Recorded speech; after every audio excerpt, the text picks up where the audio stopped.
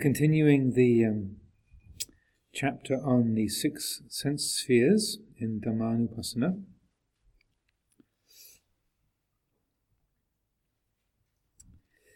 Satipatthana, contemplation of the 6 sense spheres, can lead to recognizing this influence of personal biases and tendencies on the process of perception. Contemplating in this way will uncover the root cause for the arising of unwholesome mental reactions. This reactive aspect forms, in fact, a part of the above instructions, where the task of sati is to observe the fetter that can arise in dependence on sense and object. So, if you will recall the passage from the sutta, it says, for example, he knows the eye, he knows forms, he knows the fetter that arises dependent on both, and he also knows how an unarisen fetter can arise, how an arisen fetter can be removed, and how a future arising of the removed fetter can be prevented.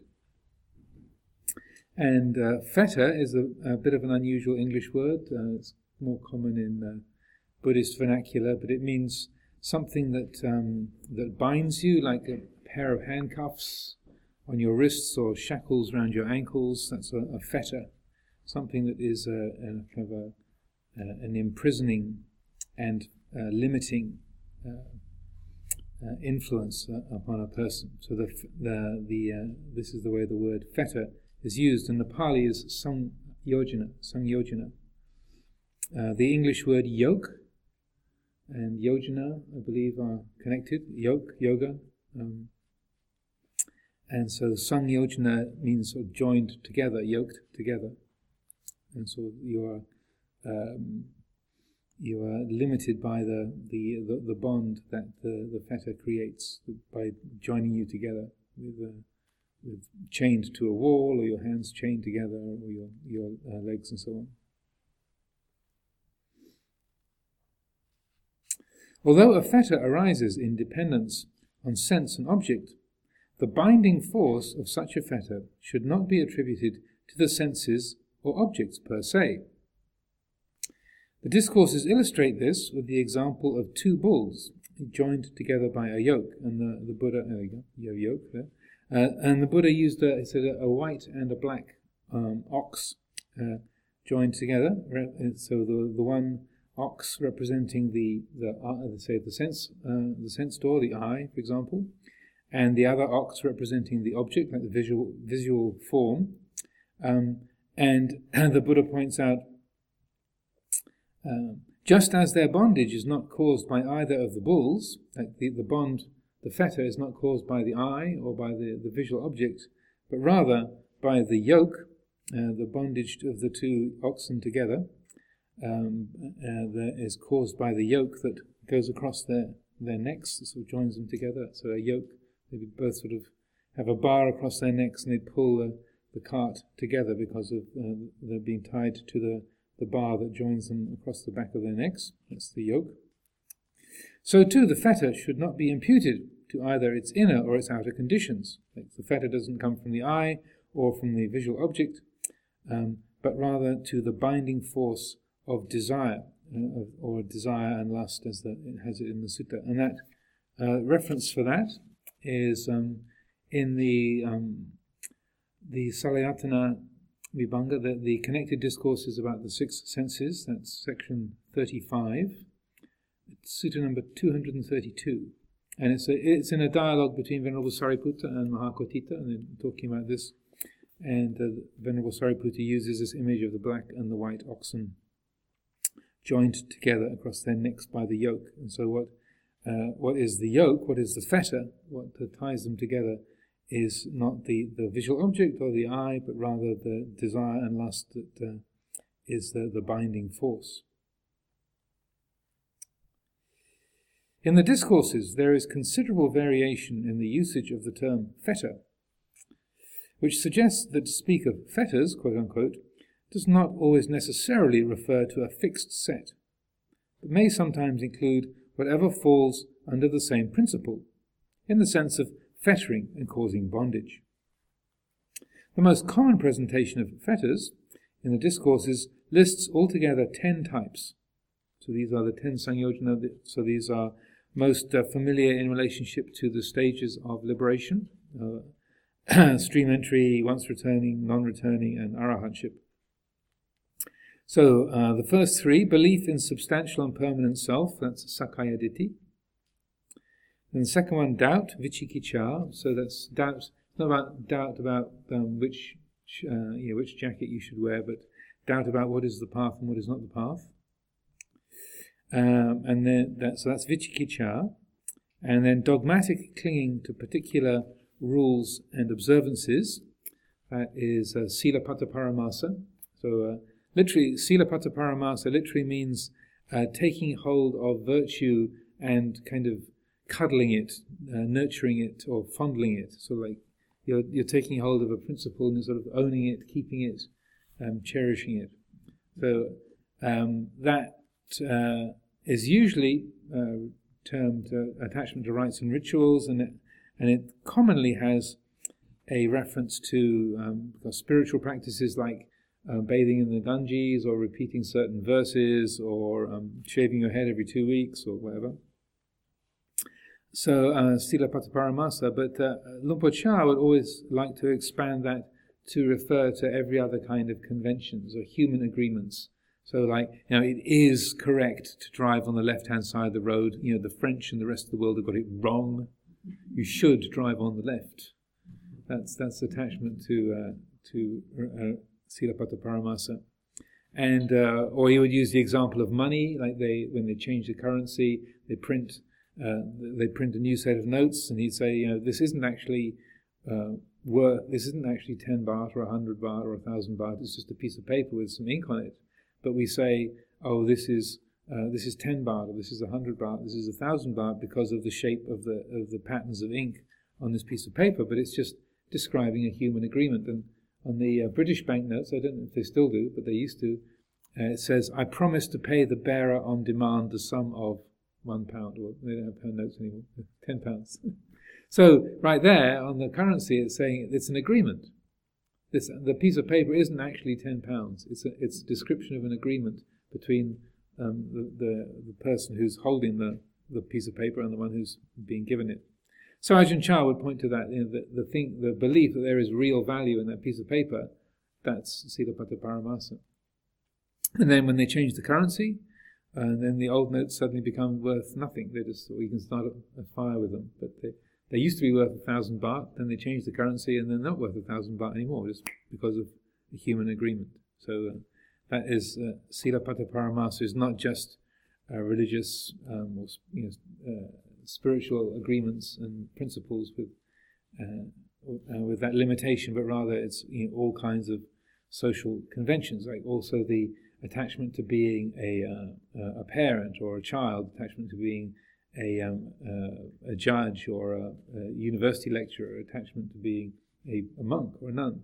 These are just Silapata Paramasa. To think there really is such thing as a monk or a nun. It's only a human agreement. It's just we call it monk, nun. We call it being British. You have a piece of paper called passport, and it says, "I'm British. Look, I've got the passport to prove it." But it's just a description of an agreement. That's all.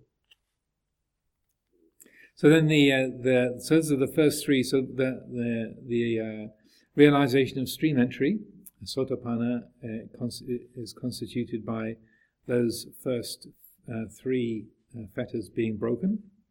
Then the next 2 are sensual desire and ill will, Kamachanda and Vyapada.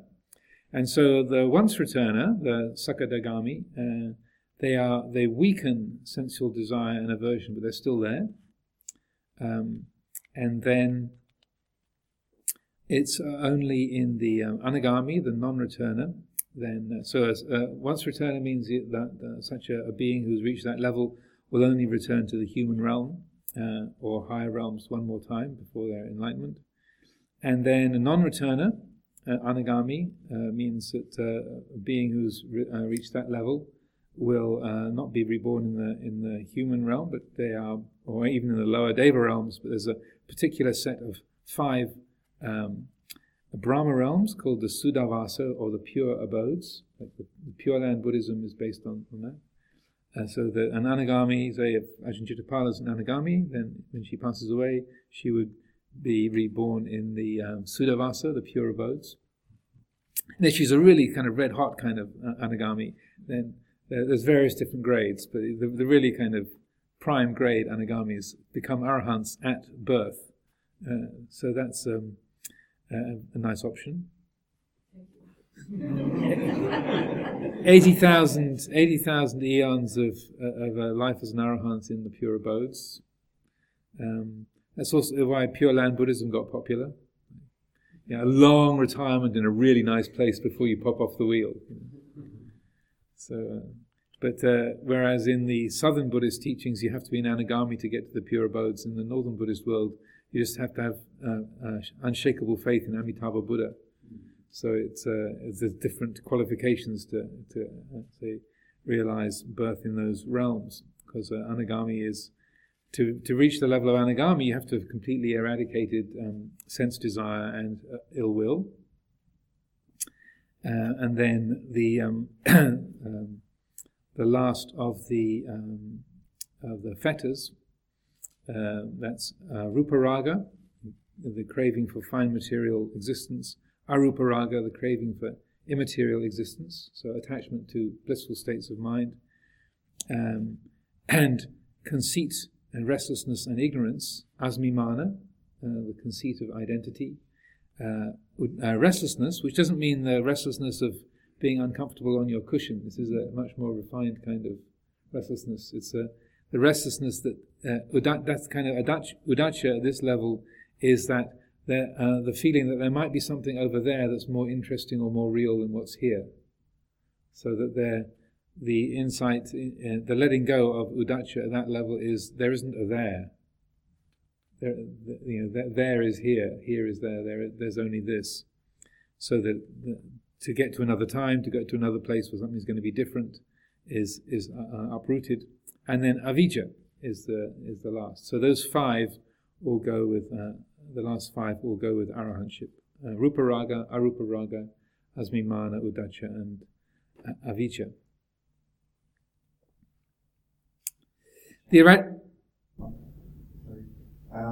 This case with David Hume experiencing anatta without maybe even encountered a teaching. Could it be that he has been a Sotapanna or a Ekadagami in a previous life and was reborn, and that he doesn't need the teaching anymore to re-understand it again? It might be so. He might even have been reborn in Holland this time around. Because a Sotapanna has according to the Buddhist cosmology and psychology, has 7 more lifetimes, no more than 7 more lifetimes, and the gates to the lower realms are closed, so they're guaranteed to be born no more than 7 times. They can all be births in the human realm, but they can't be born as an animal or as a hungry ghost or in the hell realms. So they're born as a human being or as a deva. So that would mean that you can be a Sotapanna at birth. It doesn't mean to say that you would be giving Dhamma teachings to your parents from the cradle. It's still the usual mechanics of learning how to walk and talk and all of that. But as it's talked about when this question arises, if a child is born who is already a Sotapanna or a Sakadagami before they were born, then when the whole way that they relate to the world, they relate to violence, they relate to honesty, they relate to property, they relate to the experience of living is quite different from other children, and then when they would hear the teachings or they would hear spiritual principles, it would make sense in an immediate and impactful way that it would not necessarily do for other children of their own age. So they say. The eradication of these 10 fetters takes place with the different stages of realization. Since all these 10 fetters might not necessarily manifest in the context of actual Satipatthana practice, and since the term fetter, quote-unquote, has a certain breadth of meaning in the discourses, during contemplation of the sense spheres, awareness can be directed in particular to the fettering force of desire and aversion in regard to whatever is experienced. So he's saying, in terms of the Satipatthana, in thinking about fetters, don't worry too much about these various different nuances of fettering, but just focus on the fetter of desire and the fetter of ill will. So kama chanda, the sort of sense desire, and the fetter of vyapada, ill will and aversion, and that in terms of the what's the binding force between what that causes the mind to be attached to sense objects. It's generally around liking and disliking, is what he's saying there. The pattern of a fetter's arising proceeds from what has been perceived, via various thoughts and considerations, to the manifestation of desire and thereby to bondage. A mindful observation of the conditions that lead to the arising of a fetter constitutes the second stage of contemplation of the sense spheres. And he's got another one of his handy-dandy diagrams here. The task of awareness in this case, paralleling the contemplation of the hindrances, is non-reactive observation. So that kind of clear awareness, and like with the contemplation of the hindrances, knowing the condition that causes their arising, knowing the conditions, if it's present, knowing the conditions that lead to its removal, and thirdly, once it's removed, knowing how to not let it arise again. So that's similar to the same way of working with the hindrances.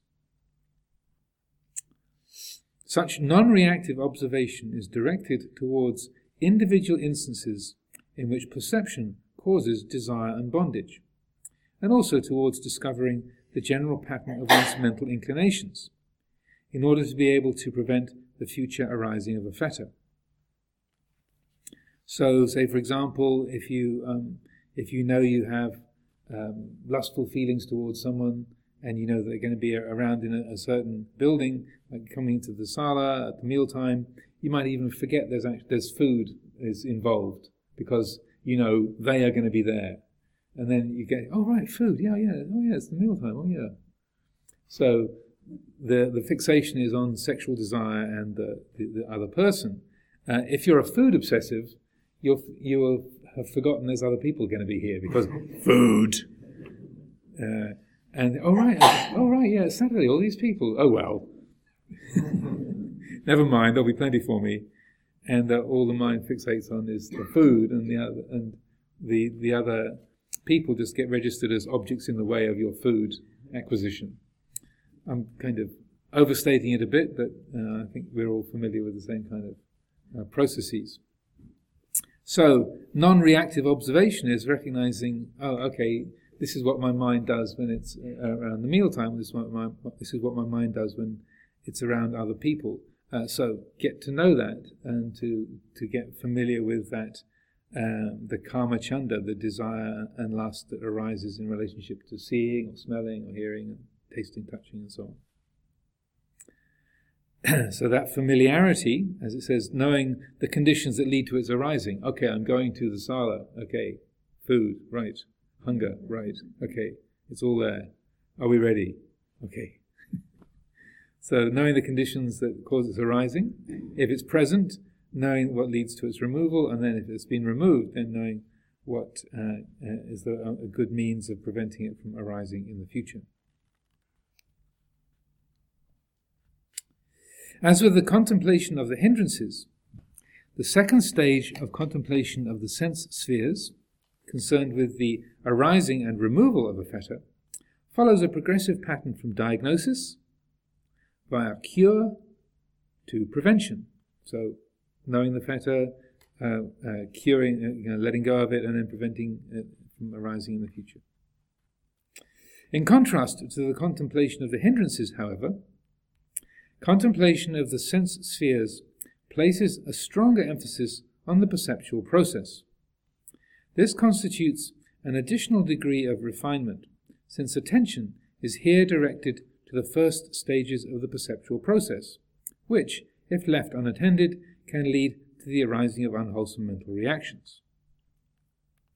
To fill in some background to this aspect of Satipatthana, I will briefly survey the Buddha's analysis of the perceptual process with particular attention to the implications of the latent tendencies, the anusaya, and influxes, asava, and also to restraint at the sense doors. This will provide the necessary basis for evaluating the early Buddhist approach to quote-unquote cognitive training, and for examining the Buddha's pithy instruction to the ascetic Bahia that led to his immediate full awakening.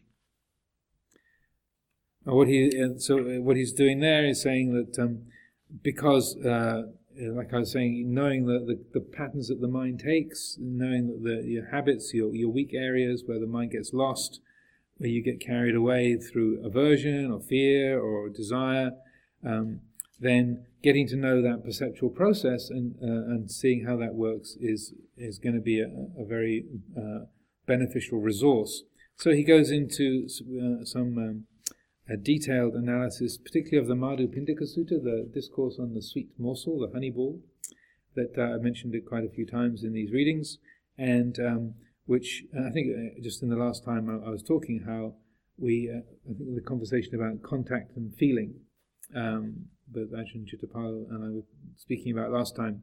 So the next section describes that perceptual process in some detail, so that through understanding that and knowing that a bit more directly and clearly, you can see how the mind gets, the attention gets caught by a particular object, and then the attention gets absorbed in the attraction, aversion, fear, and possessiveness, and so on. So this next section is called the perceptual process. The conditioned character of the perceptual process is a central aspect of the Buddha's analysis of experience.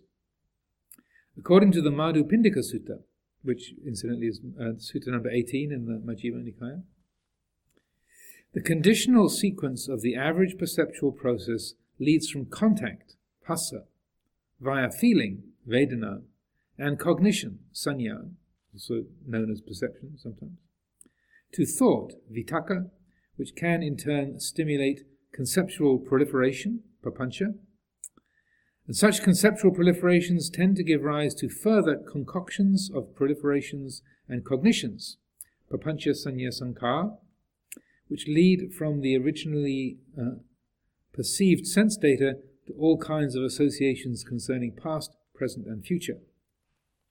And I'll just read that little passage out, since it's very pertinent. So Sutta number 18, this is one of those ones that's a key meditation sutta, and very well worth getting to know.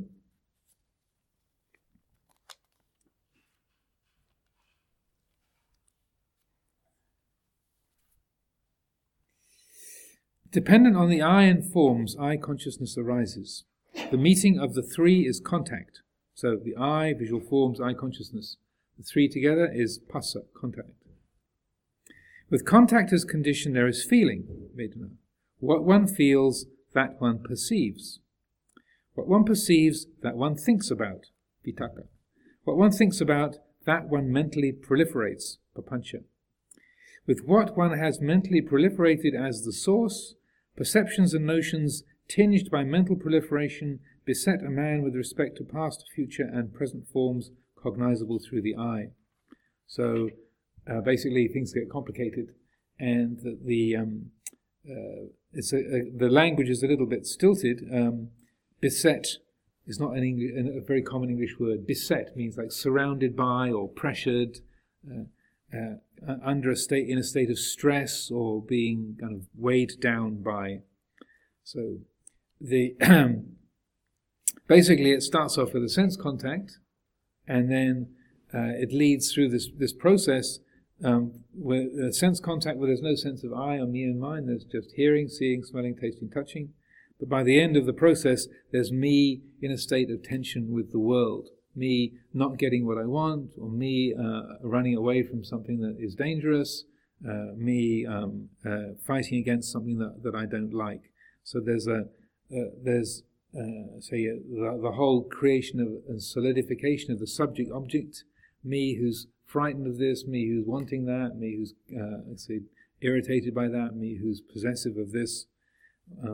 That sense of self and other and alienation is fed through this process. So that's all in Sutta number 18, Madhupindika Sutta.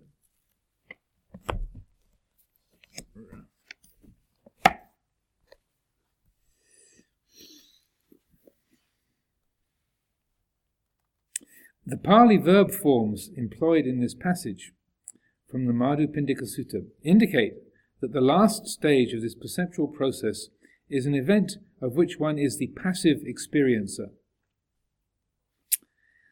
Once the conditioned sequence of the perceptual process has reached the stage of conceptual proliferation, one becomes, as it were, a victim of one's own associations and thoughts. The thought process proliferates, weaving a net built from thoughts, projections, and associations of which the thinker, quote unquote, has become almost a helpless prey. So you've woven this net of concerns and fears and aversions and desires and anxieties, and then you're trapped in, and there's me trapped in this net that the mind has woven. So, which is an interesting point, that just the way the verbs are used, it goes from being an active knower of the contact and feeling and thought to the passive, victim caught in the net, the hunter's snare. The crucial stage in this sequence, where the subjective bias can set in and distort the perceptual process, occurs with the initial appraisal of feeling, Vedana, and cognition, Sanya. Initial distortions of the sense data arising at this stage will receive further reinforcement by thinking and by conceptual proliferation. Once the stage of conceptual proliferation is reached, the course is set. The proliferations are projected back onto the sense data, and the mind continues proliferating by interpreting experience in line with the original bias cognition. The stages of cognition and initial conceptual reaction are therefore decisive aspects of this conditioned sequence. So what the mind does with the sense experience, like that, you say, okay, come to the sala, it's the meal time, I'm hungry, right, pay attention. This is the nose. This is just smelling of food, it's just nose consciousness. That's all. This is just the scent. And when my nose smells the food, then my mind races after it and goes, ooh, they've done my favorite. And off it goes. So, okay, be aware of that. So that's a sense of alertness and attention to being ready for the contact, and when that impact is there, then the attention is sharp, and so then the mind can see the process at Vedana and Sanya, at feeling and the perception, but without it leading into a whole complicating process of thinking and papancha, vitaka and papancha sanya sankhara. And as the Buddha encouraged, apapanchang papancheti, do not complicate the uncomplicated. That was our greetings card last year. Apapanchang papancheti, don't complicate the uncomplicated. Unless you want to suffer, of course. Now, the perceptual sequence described in the Madhupindika Sutta occurs in an elucidation of a short statement made by the Buddha, in which he related his teaching to the dispelling of various latent anusati, types of cognitions, sanya, and to overcoming the latent tendencies, the anusaya, that can come into operation during the process of perception. So before I go on to the anusaya and his comments on that, any particular thoughts, questions? reflections? Where does the Buddha say this? Apapanchang papancheti. That is in the Anguttara Nikaya. I think it's in the Book of the Sixes. We printed it on the card. So if you look at last year's greetings card, it's got the reference on there. Yeah, I can't remember. I think it's the Book of the Sixes, but I wouldn't swear to it. But if you find it's got a picture of the temple and a frosty rose. So it's, Can I just ask a question? I don't know if I'm getting this wrong, but the Siddhartha Paramas, I remember when I was speaking a long time ago to know what exactly when you say rites and rituals, not only spiritual, but I think it is something like personality views. So does that personality view... That's Sakaya Ditti. Sakaya Ditti is... Yeah, Sakaya Ditti. Sakaya Ditti literally means sa means true or real. Kaya is the body or the person. Ditti is view, so the view of the real person, which is the view, I am this body, I am this personality, I am a man, I am English, I am Ajahn Amaro. That's all. That's true. That's Sakaya Ditti. So Silabbata Paramasa is more like the conventions that we use. Like when you pick up a book, if it's an English book or most European languages, they start at this end. If it's a Hebrew book, they start at this end. So that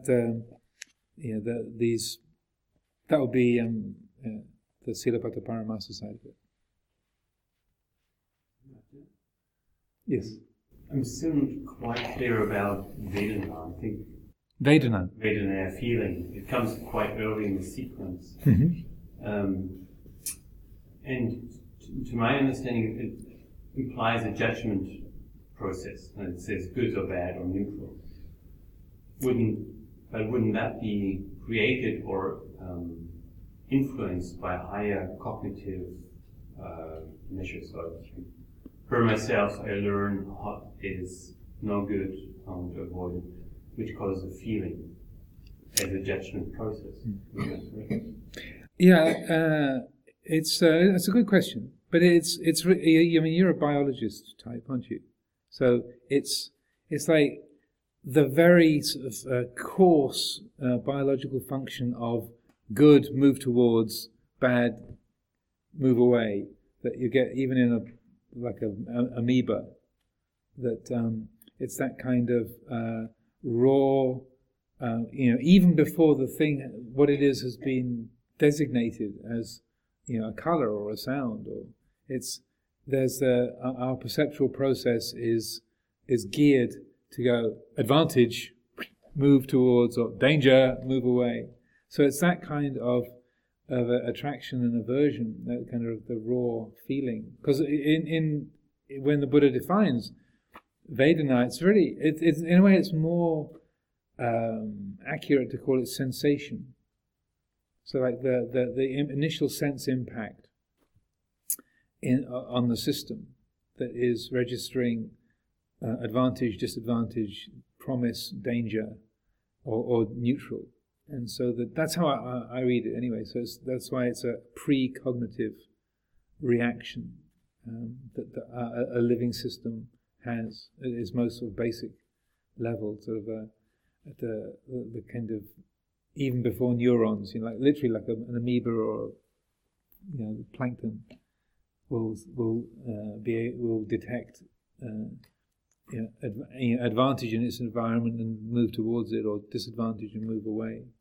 So that's how I read it. So it's not the mind saying, "Oh, that's nice. That would be further down the line." But it's almost like if you have an object flying towards you. You've moved your head out of the way before you've even seen something coming. Or if you're walking through the forest, you didn't even see the branch, but your head's moved out of the way because the eye saw the twig that you were moving towards, and that wasn't really registered, but it's the system has spotted that and is reacting to it before thought and before, oh look, there's a twig, I better get out of the way. So that's how I read it. Is there a learning component in there? Is there something that is actively acquired? I mean, you're describing very low before even any. You don't have to learn that it's hot to avoid it. Right. I don't. To me, I don't think so. I think it's sort of in the living system. It's sort of It's precognitive. It's pre. I mean, not totally sort of non-conditioned, but it's before a lot of the imprinting and what you call kind of individuating. I am here. This is the stuff that is mine. This is not mine. This is good. This is bad. But it's like on the very sort of most basic level of a living being, that what it needs to survive. Yes. Vedana should also be present in listening to beautiful music, isn't it? Well, that would be more. There would be some Vedana, but that is using the word feeling in a different way. That would be more in the Sankhara emotion. I understand Sankhara more like the reaction, and Vedana like the taste of the sense object. That's not how I understand it. It's more the sensation. So I mean, there can be a pleasantness there, but the emotional tone is more in the Sankhara department. Yes, Ajahn Judapani. Coming back to that question, I pondered a lot about that, and what really helped me is to understand that consciousness, feeling, and perception are in a feedback loop.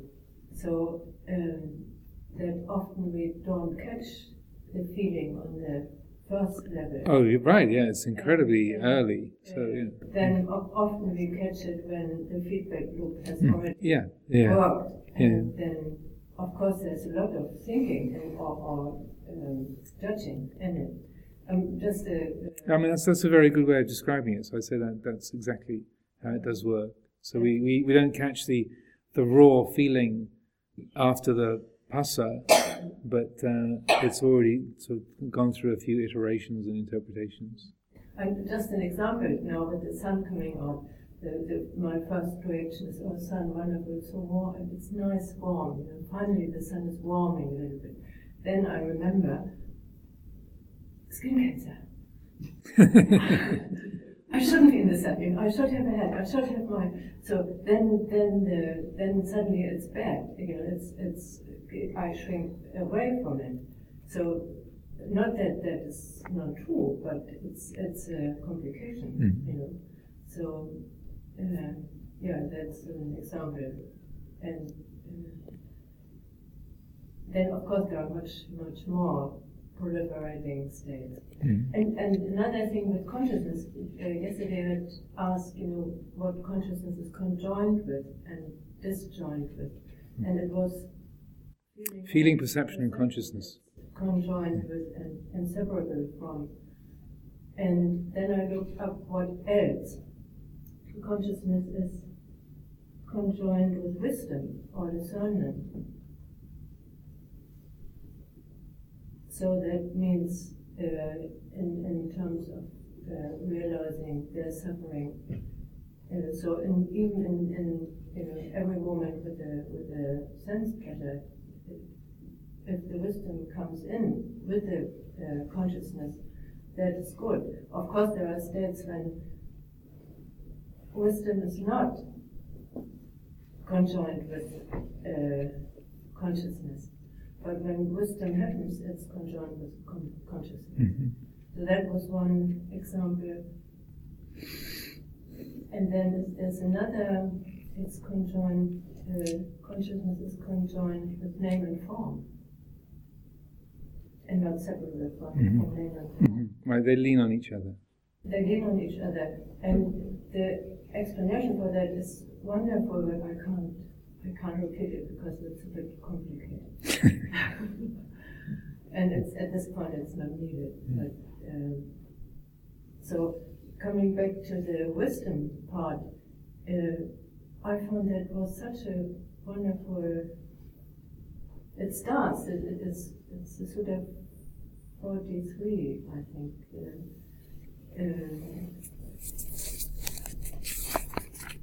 this shorter series of questions and answers. Greater series. It starts with wisdom. One who is unwise, one who is unwise. It is said, friend, with reference to what is it said, one who is unwise. One does not wisely understand. Friend, that is why it is said one is unwise. Yes, with the dialogue between Venerable Sariputra and Mahakotita. One who is wise, it is said, friend, with reference to what is it said. One wisely understands, one wisely understands. One wisely understands this is suffering. This is the origin of suffering, this is the cessation of suffering. This is the way leading to the cessation of suffering. One wisely understands, friend. That is why it's said, one who is wise. Consciousness is said, friend, with reference to what is consciousness said. It cognizes, friend. That's why consciousness is said. I won't go into it there, but... So wisdom and consciousness, friend, are these states conjoined or disjoined? And is it possible to separate each of these states from the other in order to describe the difference between them? Wisdom and consciousness, friend, these states are conjoined, not disjoined, and it's impossible to separate each of these states from the other in order to describe the difference between them. For what one wisely understands, that one cognizes, and what one cognizes, that one wisely understands. That is why these states are conjoined, not disjoined, and it's impossible to separate each of these states from the other in order to describe the difference between them. Then he says, what is the difference, friend, between wisdom and consciousness? These states that are conjoined, not disjoined. And this is really useful to ponder. The difference, friend, between wisdom and consciousness is this. Wisdom is to be developed, consciousness is to be fully understood. And fully understood is, I think, in terms of impermanence. It doesn't specify it there. I think there's a footnote, impermanent and suffering and not self. So that's good news. Yeah. Okay, well, to continue. Thank you. The discourses mention various types of latent tendencies. A commonly occurring set of 7 includes sensual desire, irritation, views, doubt, conceit, craving for existence, bhavatanha, and ignorance, avijja. The central characteristic of a latent tendency is unconscious activation. As the verb anuseti, to lie along with, suggests, a latent tendency lies dormant in the mind, but can become activated during the process of perception. In their dormant stage, the underlying tendencies are already present in newborn babies. So underlying, you can think of it as sort of underground roots or bulbs, if you like, or the seeds underground. A term of similar importance in relation to the process of perception is influx, asava, also as he has in his note. Asava also means outflow, as when a sore festers, or fermentation, as when a liquor is brewed from flowers. So it's one of those words you can't really translate into English particularly well. So I.B. Horner translates it as cankers, because there's a sense of rot, something rotting, and a sense of something flowing.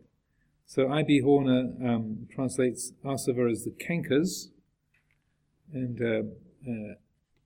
Ajahn Thanissaro as the effluence, which always makes me think of a sewer pipe. The effluence. So if Anagarika Valta has ended the asavas, asavakaya, you would say he is effluentless, or his cankers have waned. So these are odd phrases in English that it's difficult to understand. But personally, I prefer the word outflow because of the sense of the mind flowing out into an object like that. But the translation that Venerable Analayo has here is influx, which is very handy and I think quite appropriate too, because it's like as he says, the influxes can flow, asavati, into and thereby influence the perceptual process, so that those qualities are flowing into the perceptual process. And then they influence, influence, they flow in. So the English word influence matches influx and asava quite neatly. So that's well spotted by Venerable Analayo. And I must say his mastery of English is quite wonderful, since he's German and English is not his first language. So to pick up on things like that is, I think, very, very astute and helpful. So flowing in, flowing out, it's kind of whichever flavour you like. Effluent, if you like effluence. Ajahn Thanissaro is the only one who uses effluence. No one else can quite deal with that. And cankers is a very sort of archaic term that also people don't really use much nowadays. But if I'm speaking about the asava, I generally use the term outflows, but hopefully it's not too confusing. Just call them the influxes here. As with the underlying tendencies, the anusaya, this influence operates without conscious intention. The influxes arise owing to unwise attention, ayoniso manasikara, and to ignorance, avijja. To counteract and prevent the arising of the influxes is the central aim of monastic training rules laid down by the Buddha, and their successful eradication, asavakaya, that's Khaya, that's kaya. That means the destruction or the ending of the asavas. So it's not the same as kaya without an H and a long A, which means the body. Kaya is destruction. So asavakaya is a common term for enlightenment, like the ending of the asavas. The discourses often mention three types of influx. The influx of sensual desire, kamasava, the desire for existence, bhavasava, and ignorance, avijjasava. Sensual desire and desire for existence, so kamachanda, and kamatanha and bhavatanha, they come up also in the second noble truth as main factors in the arising of dukkha. While ignorance, avijja, forms the starting point of the 12 links depicting the dependent co-arising, paticca-samuppada, of dukkha. These occurrences indicate that the scheme of the influxes is intrinsically related to the causes for the arising of dukkha. So whether it's sense desire, desire for existence, ignorance, then all of those are very much woven into what causes dukkha, and they're in the Four Noble Truths and in dependent origination.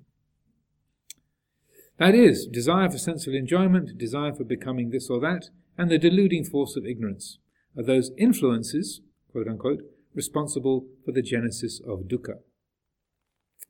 The whole purpose of practicing the path taught by the Buddha is to eradicate the influxes, the asava, to uproot the latent tendencies, anusaya, and abandon the fetters. These three terms refer to the same basic problem from slightly different perspectives, namely to the arising of craving and related forms of unwholesomeness in relation to any of the 6 sense spheres. So it seems like a bit of a mixed metaphor there, to eradicate the influxes, uproot the latent tendencies, and abandon the fetters. So that's a bit of a mixture of metaphors there, uprooting, abandoning, and eradicating. But if you sort of check, you can make a mental image of it, of those three and how they work together in quite a useful way. If you think of a plant like a vine, the anusaya is like the roots or the underground aspect of the vine. Then the outflows, it flows out of the ground. The vine rises up out of the ground, and then fetters. It wraps itself around another plant. So it fetters. It ties down like what they call a maluva, or a creeper that strangles other plants, or what they have in Southeast Asia, a strangling fig. It's a kind of fig tree that wraps itself around other trees and eventually strangles them and swallows them up. But the Buddha often talks about the maluva vine that rises up and wraps itself around other plants. So that in a way ties those three together: the anusaya, the asava, and the sangyojana. The sangyojana kind of wrapping around and tying up the being, like the fettering of the 10 fetters and such like. In this context, the influxes represent root causes for the arising of dukkha that might flow into perceptual appraisal. The underlying tendencies are those unwholesome inclinations in the unawakened mind that tend, quote unquote, to get triggered off during the perceptual process. And the fetters arising at any sense door are responsible for binding beings to continued transmigration in samsara. A way to avoid the operation of the influxes, underlying tendencies and fetters, and thereby the arising of unwholesome states of mind and reactions at any sense door, is the practice of sense restraint, indriya samvara. The method of sense restraint is mainly based on sati, mindfulness, whose presence exerts a restraining influence on the reactions and proliferations that otherwise tend to occur during the perceptual process. As the discourses point out, sense restraint causes the arising of joy and happiness, which in turn form the basis for concentration and insight. Indeed, living with full awareness in the present moment, free from sensual distraction, can give rise to an exquisite sense of delight. And sense restraint is one of the 3 apanaka dhammas, which means the dhammas the qualities that are always beneficial. That is devotion to wakefulness, sense restraint, and sila. Those are the 3 incontrovertibly beneficial qualities, the apanaka dhammas.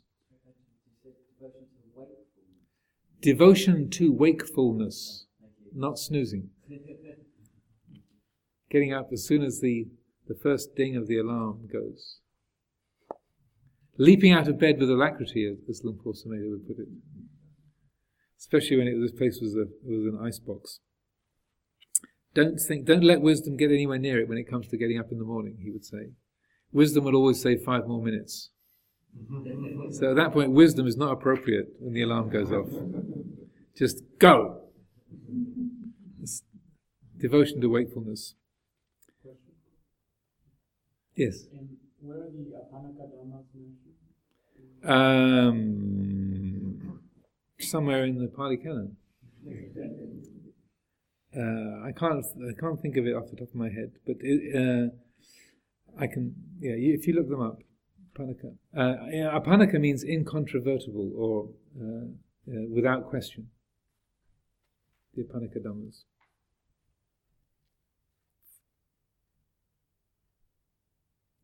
Such cultivation of mindfulness at the sense doors does not imply that one is simply to avoid sense impressions. As the Buddha pointed out in the Indriya Bhavana Sutta, which is the very last one in the Majjhima Nikaya, Sutta 152, if simply avoiding seeing and hearing were in itself conducive to realization, blind and deaf people would be accomplished practitioners, which they might be, but not necessarily. Instead, the instruction for sense restraint enjoins the practitioner not to dwell on the sign, the nimitta, or secondary characteristics, anuvyanjana, of sense objects, in order to avoid the flowing in of detrimental influences. So that's okay. This Indriya Bhavana Sutta. This is right at the very end of the Majjhima Nikaya. And it starts off with a Brahmin, he's asking about how this teacher of this wanderer called Uttara, called Parasarya. He says, Uttara, does the Brahmin Parasarya teach his disciples the development of the faculties? He does, Master Gotama. But Uttara, how does he teach his disciples the development of the faculties? Here, Master Gotama, one does not see forms with the eye, one does not hear sounds with the ear. That's how the Brahmin Parasarya teaches his disciples the development of the faculties. If that is so, Uttara, then a blind man and a deaf man will have developed faculties, according to what the Brahmin Parasarya says. And then the Buddha explains, Hereafter, when a bhikkhu sees a form with the eye, there arises in him what is agreeable. There arises what is disagreeable. There arises what is both agreeable and disagreeable. He understands thus. There has arisen in me what is agreeable, or disagreeable, or both. But that is conditioned, gross, dependently arisen. Now this is peaceful, this is sublime, that is equanimity. The agreeable that arose, the disagreeable that arose, and the both agreeable and disagreeable that arose cease in him, and equanimity is established. Just as a man with good sight, having opened his eyes, might shut them, or having shut his eyes might open them, so too concerning anything at all, the agreeable that arose, the disagreeable that arose, and the both agreeable and disagreeable that arose cease just as quickly, just as rapidly, just as easily as an equanimity is established. This is called, in the Noble One's discipline, the supreme development of the faculties regarding forms cognizable by the eye, and so too with the other senses.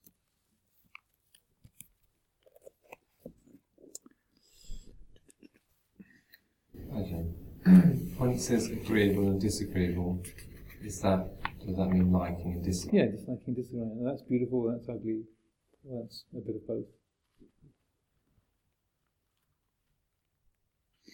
In regard to the process of perception, this sign, nimitta, is related to the first evaluation of the raw sense data, because of which the object appears to be, for example, beautiful, subha nimitta, or irritating, patika nimitta, which then usually leads to subsequent evaluations and mental reactions. Like, that's beautiful, I want it, or that's ugly, I get rid of it.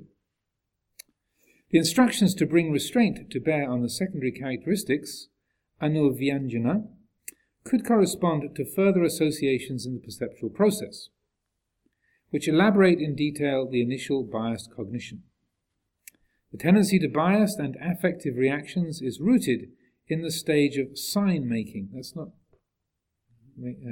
making road signs, but the mind forming biases, making signs.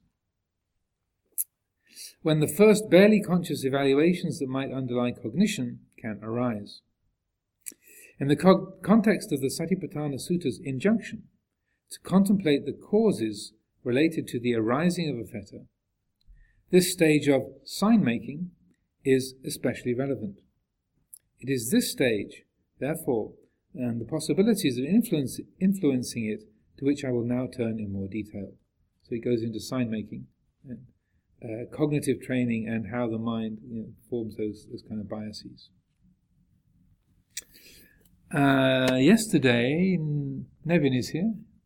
Is that Nevin? I haven't got my glasses on, so it's Nevin. So you were quoting or mentioning the Atthakari Sutta, the self. So this is it's kind of relevant in terms of when talking about a person or a practitioner and so on. And as you said,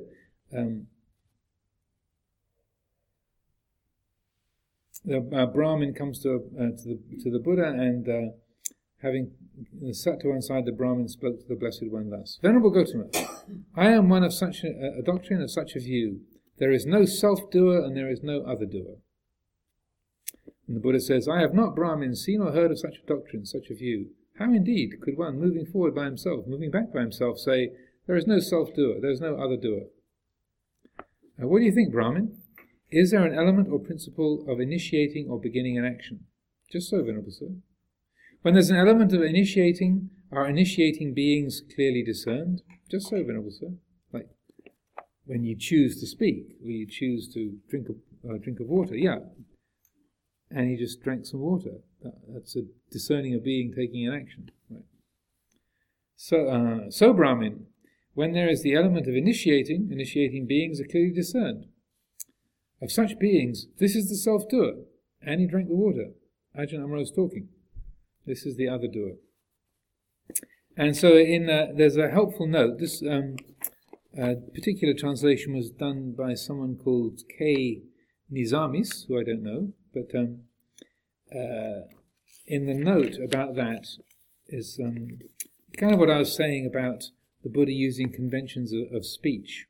And This is, although the Buddha taught that there is no permanent, eternal, immutable, independently existing core self, atta, he also taught that there is action, or doing, and that it is therefore meaningful to speak of one who intends, initiates, sustains, and completes actions and deeds, and who is therefore an ethically responsible and culpable being. It should be quite clear from its usage in the sutta and from the argument of the sutta that kara, in attakara, must be an agent noun, a doer or maker. And it's also borne out, no pun intended, in the sutta, sutta number 22 in the Samyutta Nikaya as Khandavagga, called the burden, in which the Buddha says, I will describe the burden, the one who picks up the burden, and the raising up of the burden and the putting down of the burden. And he describes the bearer of the burden. The burden is the five aggregates, and the bearer of the burden as the person, the pugala. And so he uses that term, pugala, a person. That's the one who picks up the thing. And later on it actually led to a whole school of Buddhism called the Pugalavadins. Said, see, there is a person. So it caused a lot of philosophical debate. But it's just what they call Vohara Vachana. The Buddha is just using the conventions of speech. And it's not intended to imply a kind of a permanent, independent, self-existing entity, but rather it's like the conventions of language that are saying, Annie drank the water, Ajahn Amaro is speaking. It's just what they call Vohara, conventions of speech that refer to that. And in Wikipedia, that great source of wisdom, which is Wikipedia sometimes unified with consciousness, on the if you Google Vohara Vachana, or Vohara, like conventional speech, it talks about the two levels of truth. So it says, the Buddha, in explaining his doctrine, sometimes used conventional language and sometimes the philosophical mode of expression which is in accordance with undiluted insight into reality. So, Sammuti Satya is conventional truth, Paramatta Satya is ultimate truth. In that ultimate sense, existence is a mere process of physical and mental phenomena within which, or beyond which, no real ego entity or any abiding substance can ever be found. Thus, whenever the suttas speak of a man, a woman, or a person, or of the rebirth of a being, this must not be taken as being valid in the ultimate sense, but as a mere conventional mode of speech, Vohara Vachana. Vohara is V-O-H-A-R-A, Vohara Vachana. So, if you want to look at that, it's under Paramatta in the Wikipedia, which is a great resource of wisdom, and not exactly a perfect refuge, but handy to have reliable statements like that.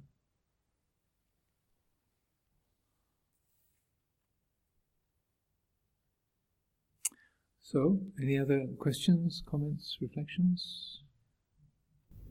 Do you think the two truths, Sergeant? Because in Buddhism we have two truths, but often what seems to happen is that people seem to think, well, ultimate truth, or the language the Buddha spoke in, is more important than, say, everyday truth. But the Buddha said that they're actually both truths in their own right, doesn't he? It's not in opposition.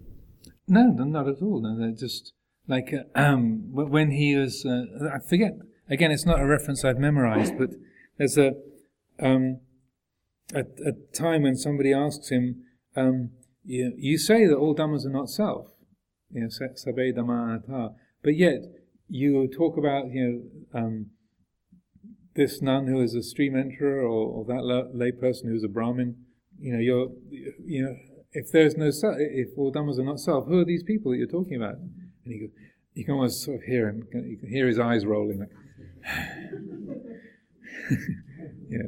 The Tathagata uses the conventions of speech in order to communicate.